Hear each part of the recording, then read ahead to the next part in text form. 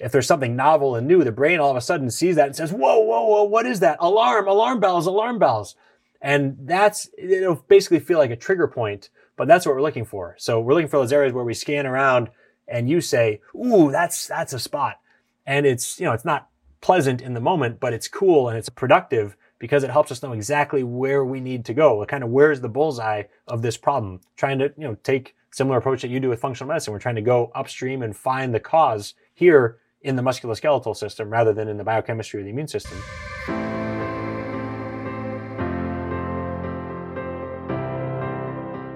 Welcome to Take Back Your Health with Dr. Amy Myers. Today's guest is Garrett Salpeter.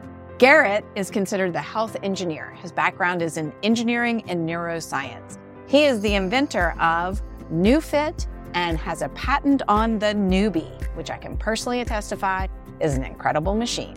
He has trained doctors and physical therapists from around the country in his method, and you can check out his website at new.fit. He is the author of the book, The NeuFit Method, and the host of the podcast, Undercurrent. Welcome, Garrett. I am so excited to have you. Thank you. It's a pleasure to be here. Yes, we go way, way back, and we'll get into that story in a little bit, but it's great to see you in person in Austin. I know. Wonderful to be here and see your office. It's my first time at this new building. Yeah. It's great.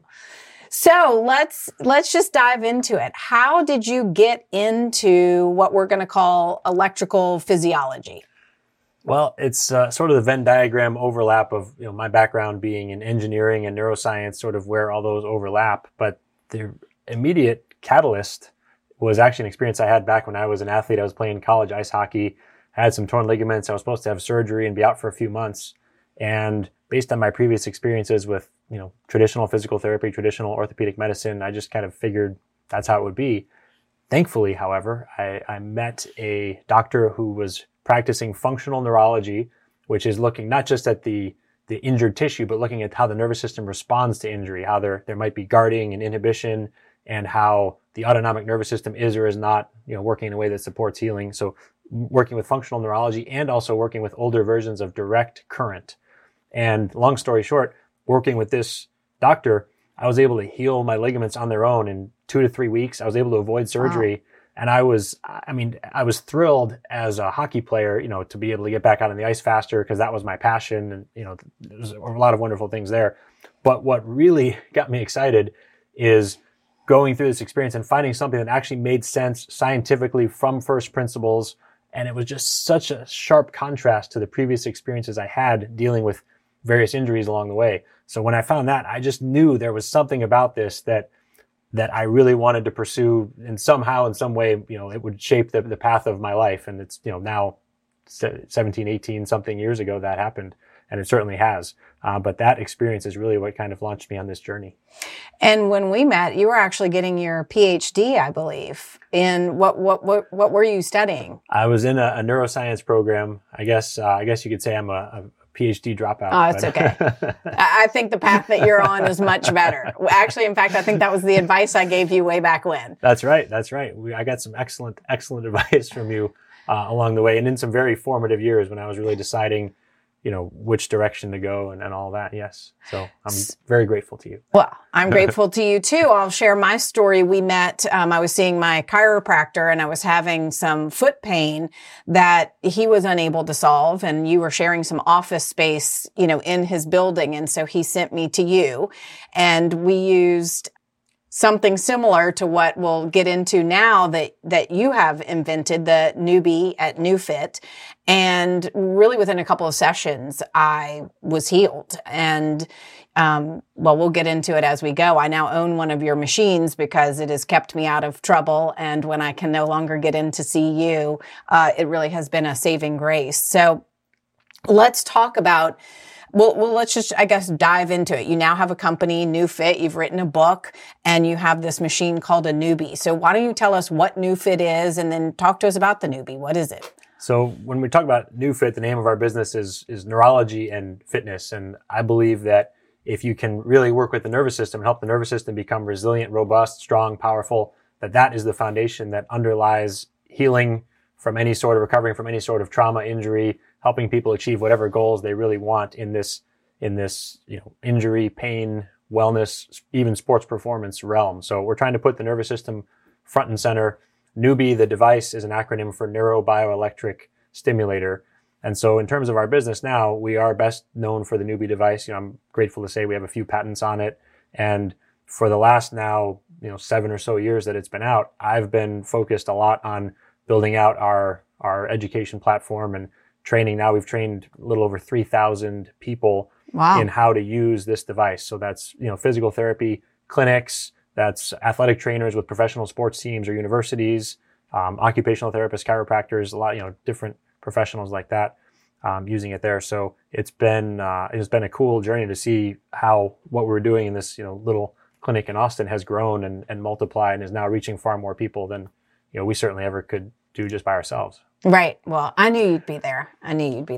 So tell me, when people ask me what is the new fit, I have a hard time, or what is the NEWBie? I have a hard time describing it other than to say that it is sort of like an e-stim machine, which I do believe, which you can explain to people who are not familiar, but I think many people have heard what an e-stim machine is. But I say it's an e-stim machine, but on steroids. So that's my simplistic way of doing it. Can you, I guess, first explain to people what is an e-stim machine and how is the NEWBie different? So it's a good comparison because there's overlap. There are also, though, as you said, some differences. I liken it to having a horse-drawn carriage and a modern day Tesla or a Porsche or something, a good car. They're both methods of transportation, and so there's some overlap, but there's a lot more that you can do with this modern day car than you can with a horse and buggy from the early 1900s. So the biggest difference between the NEWBie and the traditional TENS units or interferential or what you might have seen in traditional modalities in PT clinics, chiropractic offices, the biggest difference is that we're able to use direct current versus virtually everything else that's out there is using alternating current. And there's a really interesting history here where the benefits of direct current, we didn't actually discover anything new. We're showing some evidence that I'll get into, in terms of what direct current can do in humans and some kind of pioneering work there. But a lot of these benefits were actually known back in the 1960s, 1970s. The Soviets did a lot of work with direct current. But there was always this issue where when they turned it up to a high enough level to really create this progressive overload and adaptation within the nervous system, they would literally burn the skin of their athletes. Oh, wow. And so it was a case of the baby being thrown out with the bathwater. We couldn't do that over here in the West. And so the direct current essentially just got thrown out for decades. And in its place came these alternating current modalities, and that became sort of the standard of the technology. And there are some things you can do, but there's some also significant limitations. And there's two main categories of benefits to using direct current. One is that when you have direct current, you have this electric field, which is, you create this gradient. So if you have a ball at the top of a hill, it's naturally going to roll down because of gravity. The same thing, if you have an electric field, charges are going to move positive charges towards the negative terminal and vice versa. So charges are going to move in a way that causes cells to migrate, and these electric fields end up influencing the healing process. So it can help with growth and repair of bone, muscle, connective tissue, nerves. We actually just completed a study on neuropathy, and we saw the head-to-head direct current versus alternating current. Saw that we were able to help literally stimulate nerve regeneration in diabetic neuropathy patients in their 70s when it's been written off that they could ever heal in any meaningful way. What, can I interrupt you there? What about neuropathy post-chemo treatment? Have you done anything with that? So we haven't done, this was a very ambitious study with 150 subjects, nothing yet to that scope, but anecdotally we've seen similar benefits for sure, yeah. So, it certainly is worthy of further study, and, I think we'd love to have a similarly robust study on that. And bone, you have study or just anecdotal evidence on bone? Is that after a fracture, after a bone break? What? There's actually a really, a significant body of literature on using electrical stimulation for bone healing, for healing of non-union fractures. So that, we haven't done any specific work on that. We've seen anecdotally, again, improvements there. And that's also piggybacking off of this very robust literature on using electrical stimulation for healing non-union fractures. So there's a good precedent for that. And what about osteopenia or osteoporosis? Or is it more with a break? More in terms of recovery from injury there. There are some theoretical avenues, by which we might be able to help, but we just haven't seen it yet. And I'm certainly not ready to make any claims about it. There's possible connections. Bones are piezoelectric, meaning when you load them, they create electric fields, and that's part of what triggers the body to lay down more minerals and strengthen the bone tissue. But it's still too early. I don't think we can have so any maybe evidence there impact yet. with the newbie, perhaps, or weight bearing with the newbie. One of the things, so on that topic, we have seen another couple of our first published studies is on the effects of the newbie on muscle hypertrophy, and we've seen that we can see approximately the same, very similar amounts of muscle growth using the newbie with no weight at all compared to traditional weightlifting exercise. So it can make that muscle growth building activities safer, more accessible to people who might not otherwise be able to do it. Can be helpful for people with sarcopenia, stuff like this. So there's these excellent benefits there. Then the question becomes, and this is sort of the next question to answer, looking at, by the way, we now have an actual PhD who runs our research program who's far better at it than I would have been. So it's a question for her that she'll tackle. But the question then is, okay, we have all these wonderful muscle building effects and performance effects. Does that also check the box, so to speak, of what resistance exercise does for stimulating bone density? And that's a question that is sort of one of the next ones we want to answer. Right. Well, I tell people it literally is that machine that you could put on and sit and watch TV or read a book, and it really does exist out there. Now, I wish I could say that that's how I used it. I probably, do actually go to the gym, but I did. I then later, I still have a chronic degenerative hip, and you, amongst many people, have been someone that has dramatically helped me. And there were times where I could not do squats and kettlebell swings and many of the things that I used to do because of my hip. And so I would literally put the machine on and stand there and build muscle using the machine. And so I can attest to not having to do the squats and whatnot. Now I'm strong enough and I'm able to do those things without injuring myself. So, I definitely appreciate that. But it is interesting, particularly as many of the people that follow me have autoimmunity, and many of them have degenerative, diseases, MS, various muscular degenerative diseases, and they are unable to exercise. And so this is an excellent way for people because it becomes that catch-22, right? I can't exercise, then I get weaker, and then, things get harder, versus being able to use this machine, not be able to exercise, kind of like myself, build up your muscle, and then hopefully, depending on what's going on with you, be able to then actually get back out and exercise, or exercise with the machine. Yeah, absolutely. And that's a good segue into, just kind of this ongoing thread about the differences between direct current and alternating current, where there's this one category of benefits in terms of how the electric fields can influence tissue healing. And then the other main category of benefits has to do with the effect on the nervous system. And when you use an alternating current device, part of the reason that there's a low ceiling on what you can accomplish is that signal, think of alternating current, meaning it alternates, goes back and forth, positive, negative, positive, negative. So you're getting a signal to contract muscles on both sides of your joint, both sides of your body. So again, if we're going back to a car metaphor, it's like you're driving your car, hitting the throttle and the brake pedal at the same time. You're training your body to resist its own movements. And there are some significant limitations that, especially if you're talking about someone who has some sort of neurodegenerative condition where it already takes a lot of energy, takes more energy than the average person just to get up and move. If you're having to spend extra energy overcoming that additional internal resistance, there's actually a significant cost to that. And so training the body to move more efficiently, to actually bypass that back and forth, bypass those protective contractions, both autonomic and literally mechanical protective contractions, bypass that and get more sensory input into the nervous system, is how then we can create that signal. Because if we're talking about strength and movement, it's ultimately the nervous system that controls what the muscles do. So being able to get that signal into the nervous system to help repattern, re-educate, neuromuscular re-education is sort of this umbrella term, be able to re-educate and retrain those neurological pathways, or the nervous system, to be able to send the right signals, allows for these wonderful improvements in strength. And of course, if you can activate a muscle more effectively, then you can use it more and you can trigger it to build, and you can get the hypertrophy and the tissue building effects too. So Good segue into just kind of finishing. And so, yeah, back to that. And so some of the other things that I understand is, through talking with you, is it's also not only contracting the muscle, but also lengthening the muscle. And then is there something also part of this getting more blood flow into all of the tissues as well? So the blood flow piece of it, absolutely. That's part of, how tissues heal and part of the why people, recover faster when they're using this after injury. But how's the blood flow getting there? The current is driving more blood flow there? So there's two parts of it. One is the current can be creating mechanical contractions that help the pumping of blood and lymph and other fluids.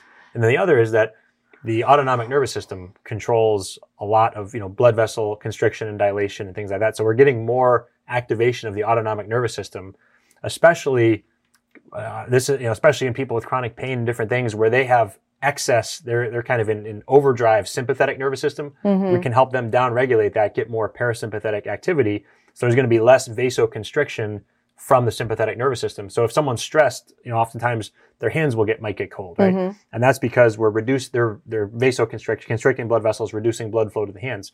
If you can get more parasympathetic activation, you get more blood flow and the hands warm up. So it's just an example, but we're able to help create that sort of effect throughout the body. So that's part of it. And then to that other piece of, helping to preferentially relax or contract muscles. That's one of the cool things here. But with that alternating current signal, you're always getting that contraction where muscles are fighting against each other, as long as it's high enough to where you're getting overload to get adaptation, right? So with this, we actually, part of what's in one of our patents, for example, is the ability to switch settings. So in here would be like switching frequency, for example, switching settings. So you can preferentially lengthen or relax tissue, or you can contract it more.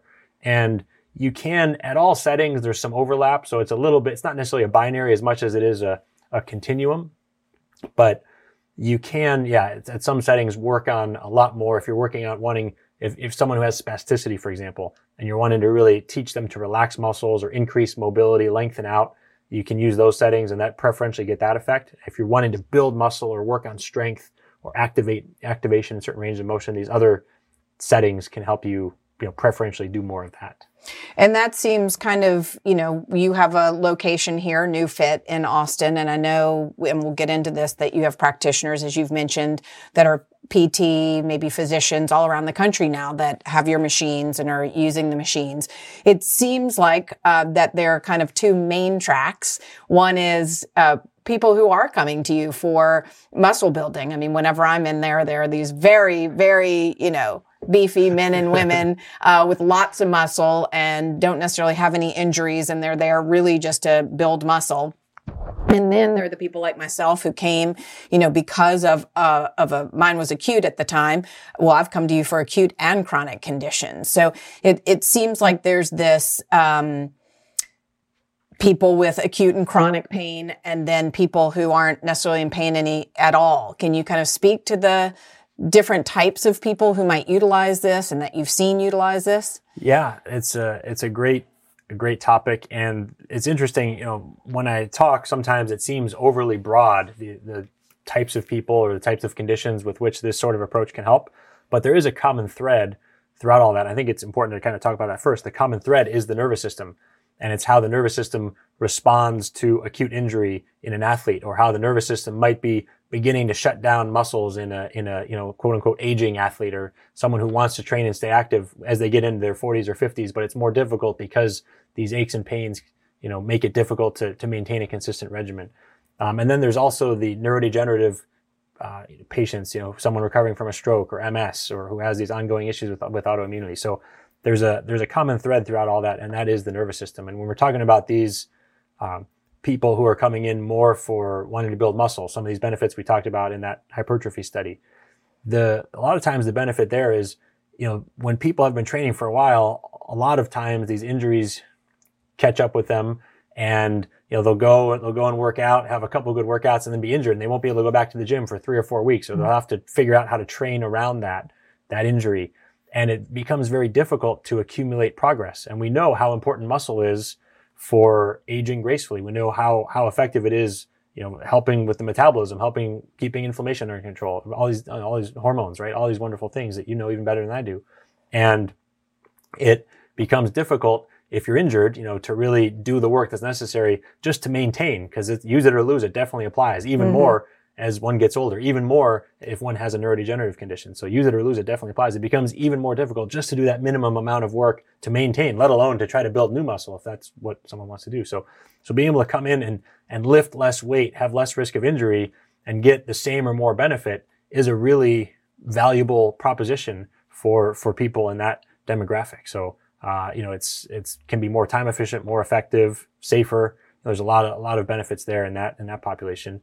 And then when we're talking about injury, if someone's been in chronic pain and they've tried 10 other things and it hasn't worked, I mean, there sometimes is an element of desperation, and helping people who are in that type of situation is just profound. And that's something that, when you hear some of those stories, and it'll literally bring a tear to my eye and give me the chills to hear some of those stories. I mean, well, that was going to be my next question. Is there one or two, success stories that really, that you hold dear that you want to share with us? There's a few. I mean, there's a few that, with professional athletes who we've given us permission to talk about and stuff like that. And some of which are in my book here. There's actually one in the book though, a woman that we worked with who had CRPS, complex regional pain syndrome, which is sometimes similar bucket as fibromyalgia, but literally so bad for her that she was in trade school to become a barber, and she had to withdraw from school because she was bedridden for all but an hour or two every day.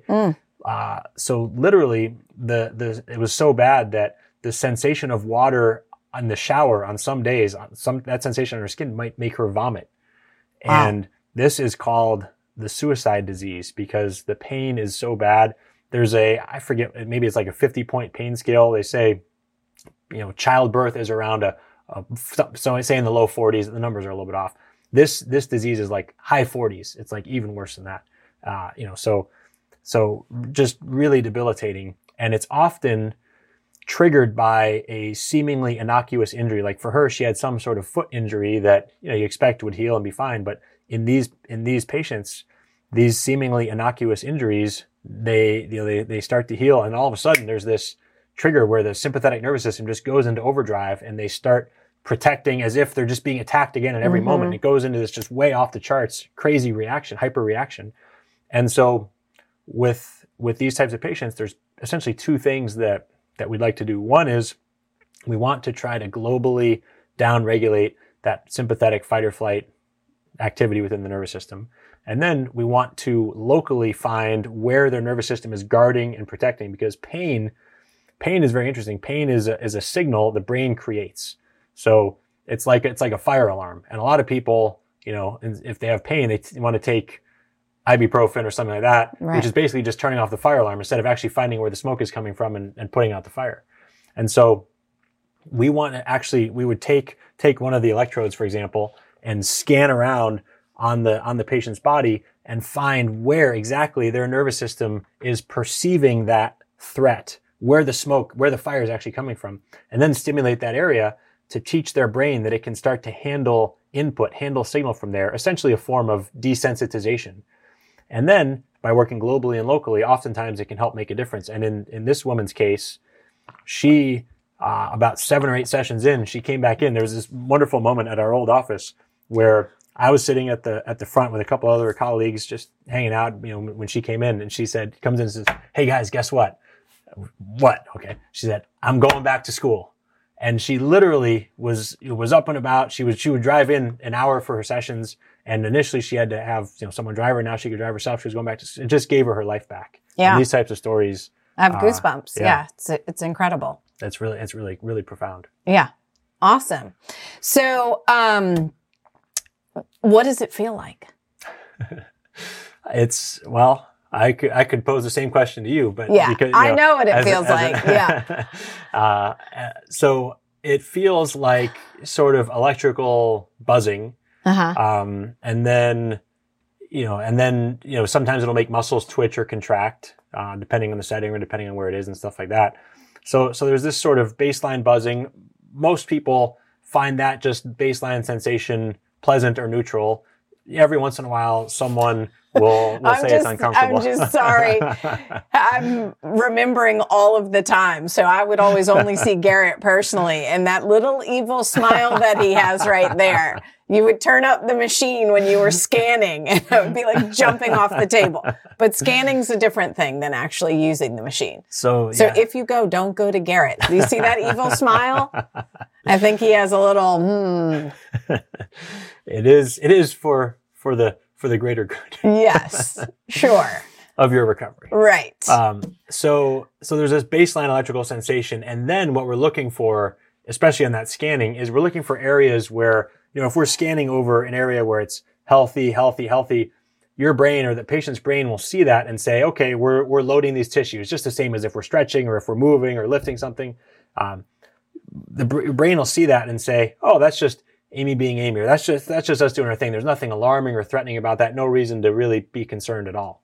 But then if we stimulate an area either where the brain is actively trying to govern and limit output in that area because of a recent injury, or we're stimulating an area that because of bad habits over time someone's been avoiding, if there's something novel and new, the brain all of a sudden sees that and says, whoa, what is that? Alarm bells.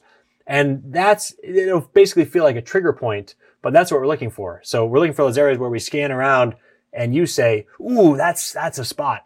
And it's not pleasant in the moment, but it's cool and it's a productive because it helps us know exactly where we need to go. Kind of where's the bullseye of this problem? Trying to, take similar approach that you do with functional medicine. We're trying to go upstream and find the cause here in the musculoskeletal system rather than in the biochemistry of the immune system. But when we find that spot, then that helps us know where we need to stimulate in order to make these neurological changes to help people recover faster, feel better, et cetera. And the interesting thing to me was, I came in with this foot problem, but often where you were putting the pads were not on my foot at all, which I imagine is something that happens frequently, that you're scanning somewhere. And again, as you said, it's this downstream problem that which kind of equates to conventional medicine, right? You walk in, you say, I have reflux. Someone gives you this pill, for that reflux instead of saying, well, where did the reflux come from? Oh, you have a parasite, or, oh, you have a gluten sensitivity. Let's get rid of that. Everywhere I was going, to the podiatrist, to all of these feet people, when really the problem was upstream in my leg and my SI joint and not as much down in my foot.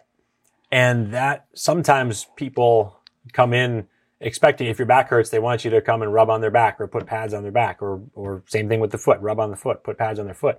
And so we have to be, artful and effective in how we explain what's going on. So when we can find those clear hotspots, that's helpful because someone can kind of viscerally understand, oh yeah, there's an issue there. It's probably worth pursuing. But it's up to us also to educate people to say, like, look, we're here to try to achieve a result, right? We're trying to help you reduce your foot pain or your whatever pain you came in with.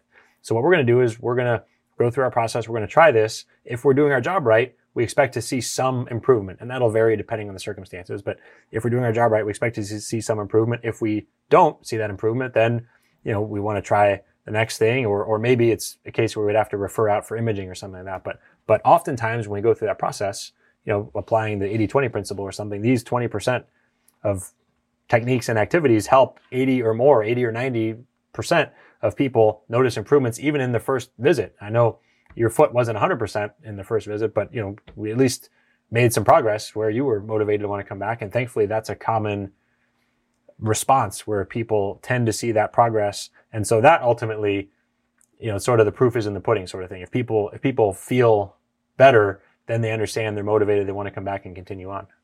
And is there, I suppose it depends on why someone's coming, but is there a rule of thumb? This is something you can do every day. This is something that you should do, give your body a break and do every other day, once a week. I mean, I know you mentioned this woman traveling an hour to see you. So does it really depend on what's going on, or how often should somebody be doing this? And is there too much of a good thing can be a bad thing type of situation? There's definitely a range, and I can talk about the average, but just it's kind of interesting and fun to talk about some of the end cases. So if we're talking about an elite athlete, say someone is trying to get ready for the Super Bowl and has a sprained ankle, and they just sprained an ankle in the NFC Championship game, and they have 2 weeks to get ready, but it's normally a 6 or 8 week injury. Well, we can work with that athlete 2 or 3 times a day. And that's just basically, they're used to extreme training loads and challenging themselves and having to recover. And that's a full-time job. So we can throw all of that stimulus at them and gosh darn it, have a good chance of getting them ready for the Super Bowl.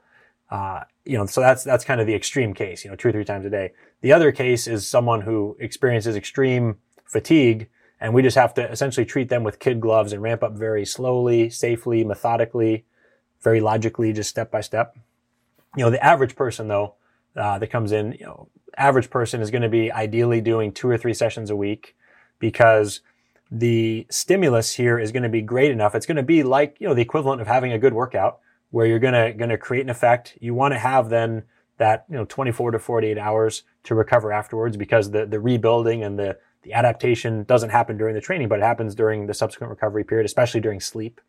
And so having the nutrients, having the right strategies, being able to sleep well for a night or 2 in between is going to be a big deal to help someone adapt and recover and come back stronger so they can then, get higher on the machine in the next session, reach, new milestones each session or just, whenever the appropriate progression is. So that's usually sort of the average case type of thing where people are usually coming in on those typical physical therapy type 2 to 3 times per week cadences.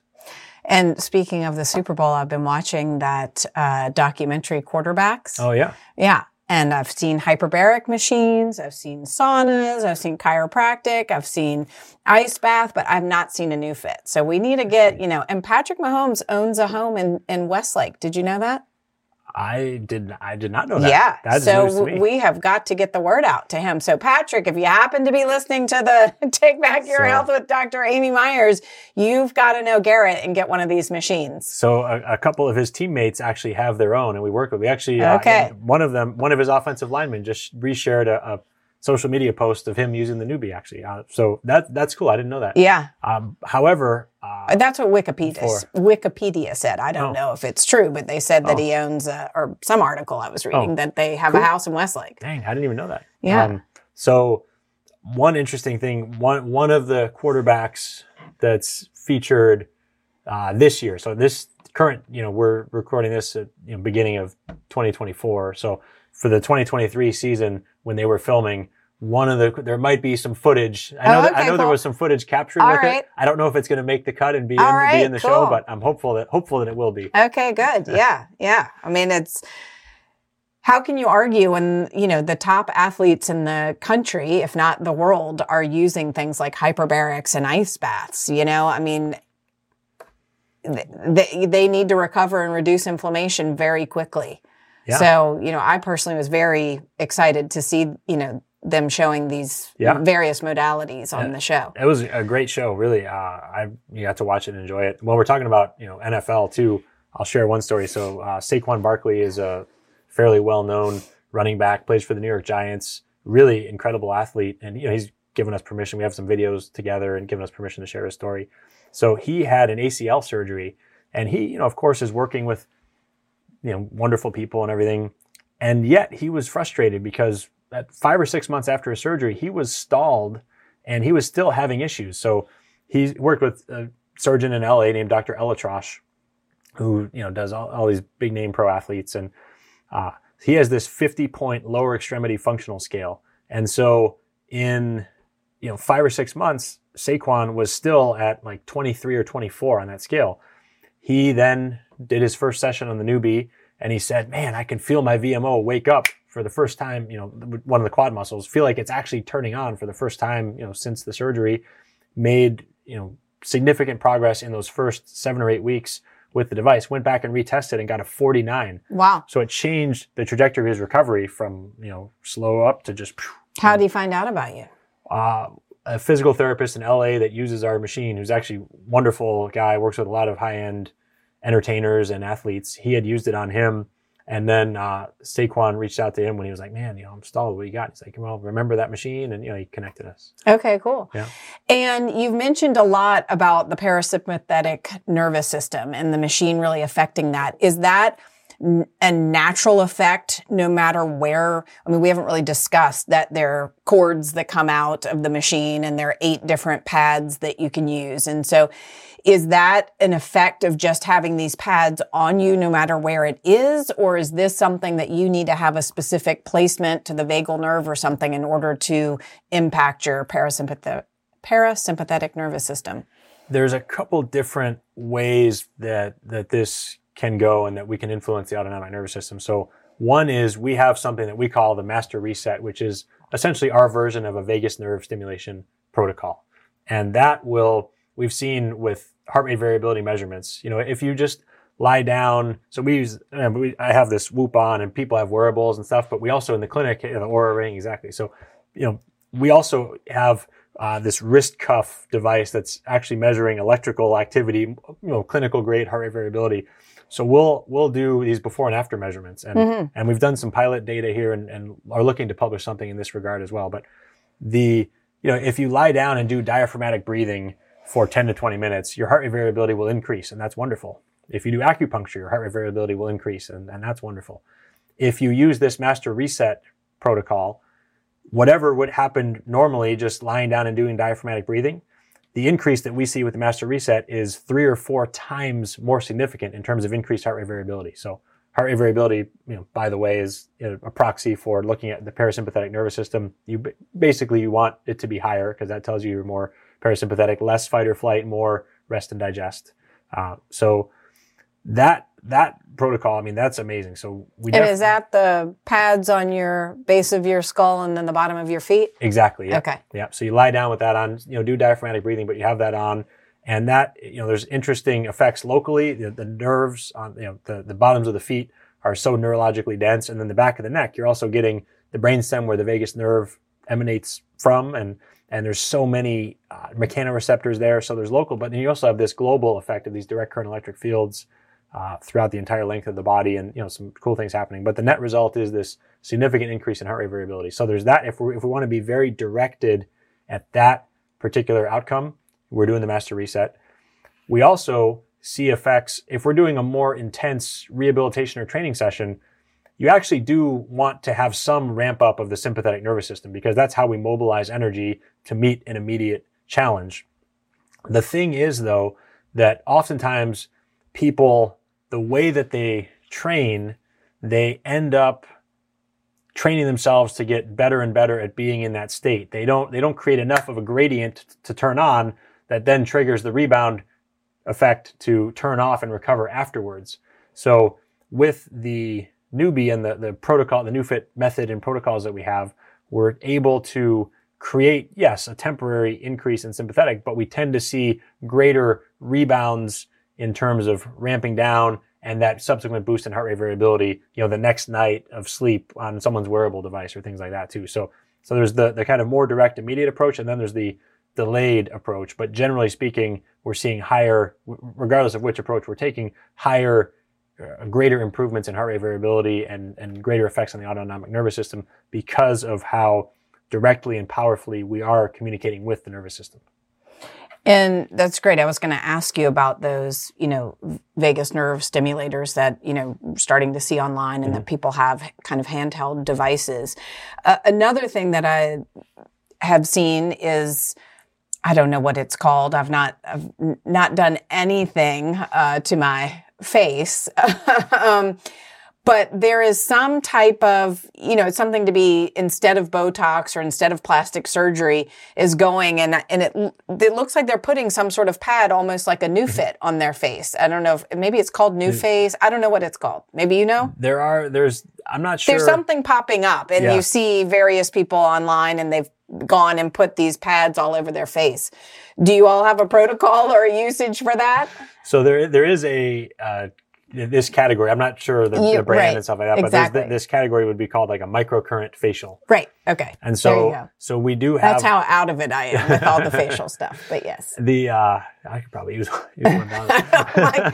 Well, in my mid-50s now, I definitely don't want to do anything artificial. So with this, there is you can't. There's microcurrent settings that we can do. We do a lot of work with microcurrent, so there would be overlap, and the mechanisms would have to do with things like increasing blood flow, reducing muscle tone or increasing muscle tone if you need to, but also having effects on collagen production, which electrical current can do. So there should be, I'm not able to or necessarily prepared to make any specific claims here, but if we're looking at what some of these microcurrent devices can do, I'm confident we could do the same types of settings and same types of effects. I want those when we're done, please. We'll do a little bit of research after this. Yeah, I want those settings, please. So, I think I've had my machine for, I don't know, maybe 5. Is it like maybe 5 years now? When did the machine come out? 2017. Yeah. Oh my God, almost 7 years. So I've had it probably for at least 6. So any new technology in the machine or anything new coming out? Has it changed over the last 6 years? So the core technology is the same. I think there's a few different things. I mean, one is for us, the biggest opportunity for growth is really taking this core technology and sharing it with more and more people. Yes. At the same time though, we identify as an innovative company, right? And we're always trying to see ways to improve. And so, yes, we're working on the technology. So for us, some of the biggest things that we're working on now are finding ways to miniaturize it. That's what I was going to ask. Increase some of the ranges of settings and different things we can do with it. We're also always refining the methodology. I mentioned we have this woman on our leadership team who has a PhD in neuroscience. So she's been collaborating with various research partners, and through that work and all this other clinical work, we've been putting out more continuing education courses, mostly for practitioners rather than individual users, but education courses on specifically how to treat various neurological diagnoses or sports medicine and muscle hypertrophy, or, these different topics that we've talked about here. So we're, growing and evolving in these different directions: technology, methodology, education, always trying to grow. Do you think that a travel size one will be coming out at any point? At some point, I think it will. Okay. Well, I travel with mine. It fits in a carry-on suitcase. So I can't say it's been around the world with me, but my new fit has seen some sights. Awesome. Let me just say that. Awesome. I just honestly take it if I can as a preventative measure. And the only reason I don't have it here now is I really only wanted to do, one carry-on. So, but I definitely do travel back and forth with it. So, it sounds like there are many different practitioners across the country. So how can people, obviously, if they're local to Austin, they can look up NewFit, come see you guys in your home headquarters. How can people find other practitioners across the country if they're interested in trying this out? The best place to do that would be our website, which is www.new.fit. We do now also own newfit.com if people go there, but neu.fit for NEU for neurological. And then there's a link that says for patients and a directory of, should be up to date, but, several hundred locations, certainly in the U.S. And then now we have some popping up in Canada, some in Australia, a couple in Mexico, as there's different distributors that are doing some training and distribution in those countries. So that's the best place to look. If there is not anyone near you, if you have a physical therapist who might be interested, of course, we'd love to talk to them. But we also have a team of our own therapists that support people remotely, where sometimes it makes sense. If you're traveling, like you said, you have your own device for a variety of reasons. But sometimes for people, even if it's for a window to recover from a surgery, or if they're working on something longer term, like trying to restore function after a stroke or after losing some function because of MS or something like that, sometimes working at home remotely is an option as well. But we certainly recommend seeing a practitioner if that's possible as a first choice. And do you all still do the rental, where someone can rent a machine and work with one of your physical therapists? Or we have some options like that, yeah. And those are depending on circumstances. I think the best thing to do, also through the website, there's a page to contact us and talk through what might make sense, because sometimes that would make the most sense. Just depends on the circumstances. And what type of training does someone go through if they're going to see another practitioner at another location in another state? What type of training will that practitioner have gone through in order to, operate this machine? So it is a medical device. And so before anyone would ever, get to us for our training, they're going to either be themselves a physical therapist, a chiropractor, or they're going to be, an more experienced lay person, like a personal trainer or something, but only working underneath the license of somebody else. There is this, medical licensure requirement. And so there's going to be some of these things in place. So, it's going to be a trusted licensed person to begin with. And then, once they work with us, they go through our certification program. So it's, 20 hours or so worth of content just to really get started, get the basics down. It's that many hours. That includes some time to practice. And is like that but it's in person, or can people do that online, or they fly to Austin and do that in person? It used to be flying to Austin, and we had a lot of those, and those are very wonderful. And then with COVID, that was probably one of the blessings, in the sense that I honestly do miss doing those courses in person and connecting with people, but it's made it a lot more accessible now. So we put it all online. People watch the videos, they practice, they send in, do a little bit an exam, and send in a video of them doing, some techniques also to pass and complete the certification, so we can have some sort of vetting process. But it has been overall a net positive to put it online, because people, they don't have to wait for the next one. They don't have to travel to Austin. They don't have to take time out of, they can watch it on their schedule. And it's been very effective to get people up and running. And then we have other advanced focused courses in our curriculum. If people want to go down more of the sports path, or more working with neurological patients, these different specializations too. Great. Is there anything you feel like we haven't covered that you want to say about NewFit or the newbie? I mean, we covered a lot of good bases. I do think this notion that we talked about a little bit of pain, I think it's probably worth another mention, maybe even from a slightly different angle of, when you're talking about functional medicine, trying to get to the root cause, I really think that there is an analogous, almost virtually identical path when Absolutely. We're talking about injury, dysfunction, anything in the musculoskeletal system. And so I think understanding that pain is a signal, also fatigue is a signal.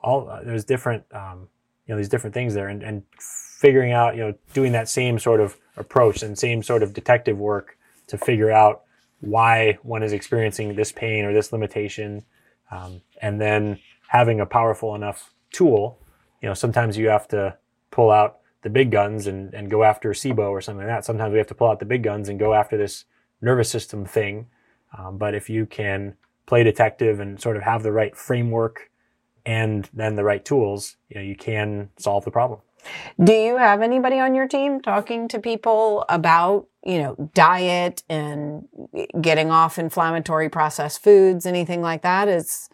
So there's an interesting opportunity there. I mean, we do some, but probably not enough, because obviously even better than I do how important that is. If people are having chronic pain, our PTs would talk to them about various lifestyle parameters. If people are coming in for training, we'll talk to them about recovery.